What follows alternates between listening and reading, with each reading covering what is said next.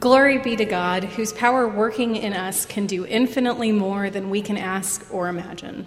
Amen. Please be seated. Good morning.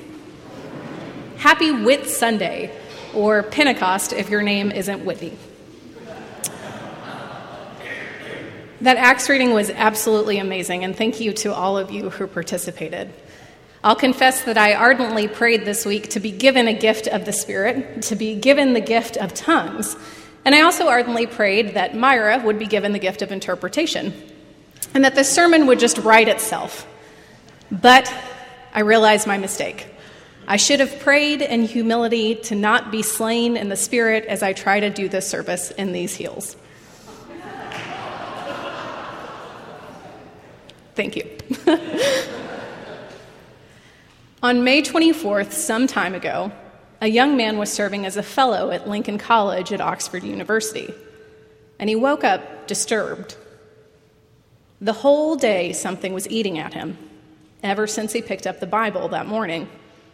He'd woken up at 5, opened the good book, and read this: "There are given unto us exceeding great and precious promises, even that you should be partakers of the divine nature." He closed the scripture and went about his business. Before he left his house, he opened the Bible again and read, "You are not far from the kingdom of God." And at evensong that day, the words from the anthem struck him. "Out of the deep I have called unto you, O Lord. Lord, hear my voice." Something was brewing. And it's no surprise that when he went that evening to a reading of Martin Luther's interpretation of the Epistle to the Romans, he remembered that he went very unwillingly. But while he was there, when the words of Luther begin to describe the change with which God works in the heart through faith, the young man writes, "I felt my heart strangely warmed.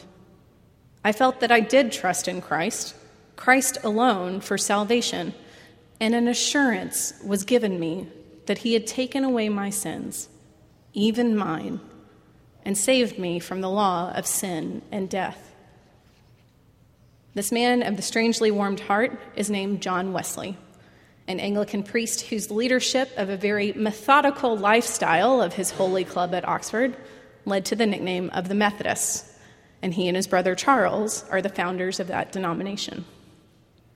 Today we mark another great day in the life of the church, the day of Pentecost, when Christ promised that he would not leave his disciples alone, even though he would no longer be with them, is fulfilled. Today we remember and celebrate the gift of the Holy Spirit, the advocate of God, come to us, the people of God. The Feast of Pentecost is also known as the Feast of Weeks, and it's a harvest festival celebrated 7 weeks or 50 days after Passover. It was a pilgrimage feast, and so the pious would travel again from their homes across Israel to the temple in Jerusalem. Today, in our reading from Acts, it's the first time since Jesus' death and resurrection that the disciples are in Jerusalem. Since the resurrection, Jesus has ascended into heaven, and the disciples have added the faithful follower Matthias to their ranks to take the place of Judas. It's essential that the disciples did this. It's essential that the disciples are 12 so that they represent the 12 tribes of Israel, the whole nation and people of God that Jesus came to redeem. With 12, the disciples are prepared for the arrival of the promised Spirit. I should say that the disciples are loosely prepared. They have all their ducks in a row, but at this point, as people of faith in God, you and I know that being prepared for God to show up doesn't mean that we're really prepared at all for what God will do with us. The life, death, and resurrection of Jesus Christ reveal to us that God is making a new covenant with God's people. And a covenant is more than a promise. A covenant is an agreement that both parties will live into a particular relationship with one another. Now, Pentecost was an agricultural feast of Thanksgiving. People gathered to give to God of their own bounty, recognizing God as the ultimate and primary giver.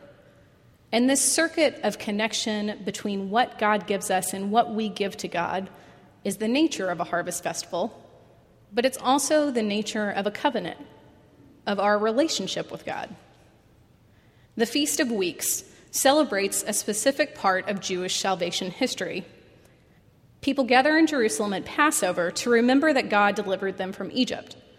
But people gather at Pentecost 7 weeks later to remember what happened about a month and a half after leaving Egypt, the Israelites' arrival at Mount Sinai. The book of Exodus tells us that God comes to meet his people at Mount Sinai and tells them that if they keep covenant with God, if they enter into relationship with him, they will be his people. So the Israelites gather at Sinai, and God descends from the mountain in a great cloud with thunder and lightning and loud blasts of trumpets. The people are shaking with fear as God delivers them to the law, the parameters of the covenant, beginning with the 10 Commandments. And as the people are scared out of their minds, they send Moses further up the mountain to talk to God. And according to tradition, while Moses himself was up there, angels carried the words of God back to the people with tongues of fire on their heads. So today we remember the second Pentecost, the second time in salvation history where God makes good on his covenant with people. The disciples are in a locked room when a wind whips through the door and tongues of flame appear on their heads. They're literally ecstatic and begin sharing with the thousands of faithful people gathered in Jerusalem the good news of the abundant kingdom of God. They can't restrain themselves from saying the good news of the covenant in Christ. I have to stop for a moment to share that a few weeks ago at the Grand Canyon, I overheard a man who was filming the vista on his cell phone. And as he was holding up his cell phone towards the canyon, he couldn't help but say, "Oh God, oh Lord, what marvelous things you have done. How great are the works of your hands. Jesus, thank you."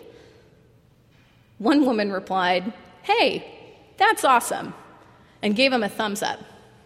But another person, much more quietly, said, "It's a little early to hit the sauce, man." And so the response of the faithful Jewish gathered in Jerusalem to these disciples preaching the good news of God and Christ and his works of wonder in the world is the same. The people gathered there come from the corners of the empire, from the Gentile-dominated East to Mother Rome herself. Such is the reach of God on this day, and such is the reach of evangelism that will be documented in the book of Acts. But first, the message to be delivered. Peter steps up to the plate. He begins with a passage from the not well-known prophet Joel. Joel is speaking as a prophet in the midst of a great plague of locusts, animals that have destroyed both the recently gathered harvest and decimated the new shoots and the seeds of the next plantings. Joel sees this catastrophe as a sign of God's imminent arrival, an arrival that the people should rightly fear because it brings with it the day of judgment. The only basis for hope is not in what the people can do to earn God's forgiveness. Hope for these people relies completely in God's mercy and grace. Those on whom God's Spirit will be poured will be able to respond to God, and God will recognize them. God will acknowledge their relationship with him and be saved. This is where our lectionary reading ends for today, which decimates the whole point of Peter's sermon, because in one of the deepest ironies in our lectionary, no mention of Jesus is made. But fear not, I'll let you in on the rest. Today on Pentecost, what Peter and the other disciples go on to proclaim as gospel is not that God's Spirit will only be on a chosen few, or that God's judgment has yet to be declared. What Peter proclaims in the ensuing voices, what the disciples join in proclaiming in glorious cacophony, is the new covenant that was made in Jesus Christ.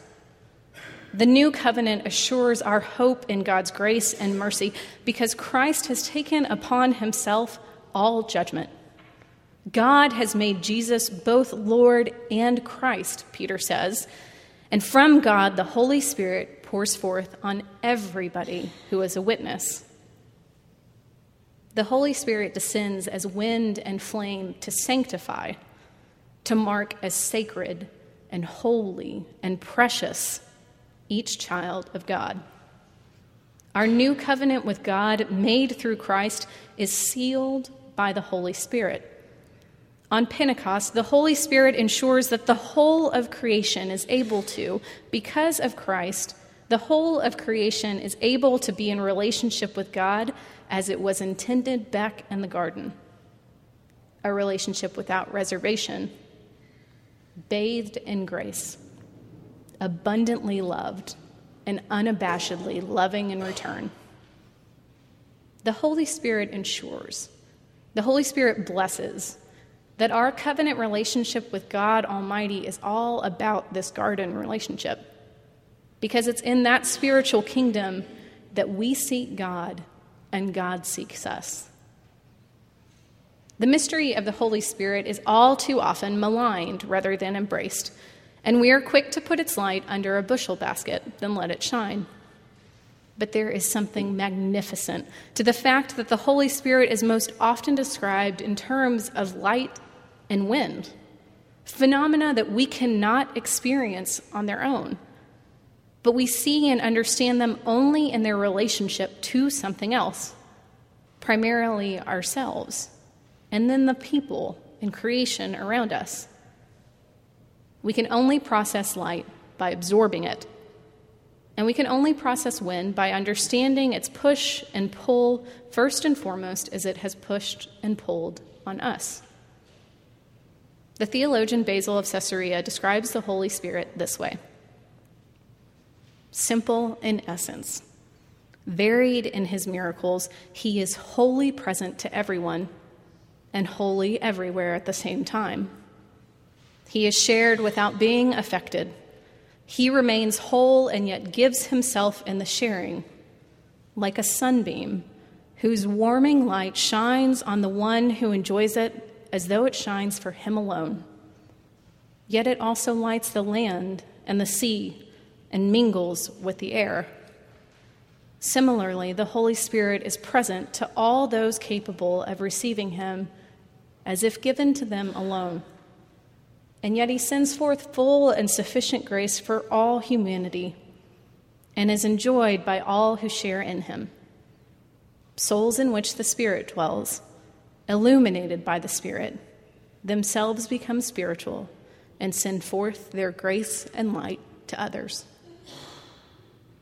Such is the divine mystery of the Holy Spirit, the ability to personally and universally seal and uphold this circuit, this covenant between us and God. It descends on us so that we can absorb God and be absorbed by God in relationship. The Holy Spirit allows our hearts to be strangely warmed, kindling the light of the world within us so that we might shine forth that same light into the world. We confess in the Creed that the Holy Spirit is the Lord and the giver of life, and it's a fitting title. When Jesus promises the disciples the Spirit, he tells them that he will be sending them an advocate. And this advocate will be a spirit of truth and will allow for God to dwell in them, and likewise for them to dwell in God, to the same effect of how they abide with Christ and he abides with them. The Spirit assures that the circle will be unbroken. The love of God will continue to be made known and to be made tangible through the Holy Spirit, the advocate working on our behalf. Now, an advocate is a person through whom the power and authority of a relationship are conveyed, which could be both intimidating and intoxicating, that we've been given the power and authority of Jesus in this world. But the interesting thing is that in Greek, the word for power and authority is also the same word for ability. And this is where our part of the covenant relationship comes into fruition. Jesus promises that when he is no longer in the world, the Holy Spirit will give the disciples the ability to bear the likeness of Christ in the world. Our side of the covenant is to embrace that we are the children of God and live into being the children of God. We are children, just as Jesus is a child of God. Followers of Christ through the Spirit will be able to be his body in the world, to act as he would act, to speak as he would speak, to love as he would love, and as God loves. When we cultivate this love of God, the Spirit gives us the ability to bear witness, to be an image of Christ in the world. And the Advocate gives us the ability to bear fruits of the Spirit, gifts of relationship that mirror Christ into the world. When the Holy Spirit descends on the disciples at Pentecost, when they proclaim the new covenant that God has created in Jesus Christ, they were given the ability to share and show this love of God, which united person to person across every language and people and nation without any boundary. Acts tells us that over 3,000 people were baptized by the Spirit that day. And this uniting of many children into one entity was the beginning of Christ's body in the world. It was the beginning of the church. Over 275 years ago, John Wesley opened his Bible to read this about the Holy Spirit. There have been given unto us exceeding great and precious promises, even that you should be partakers of the divine nature. You and I are heirs of this most great and precious promise, that in covenant we partake of the love of God and share it in the world. On this day of Pentecost, may our hearts also be strangely warmed. Amen.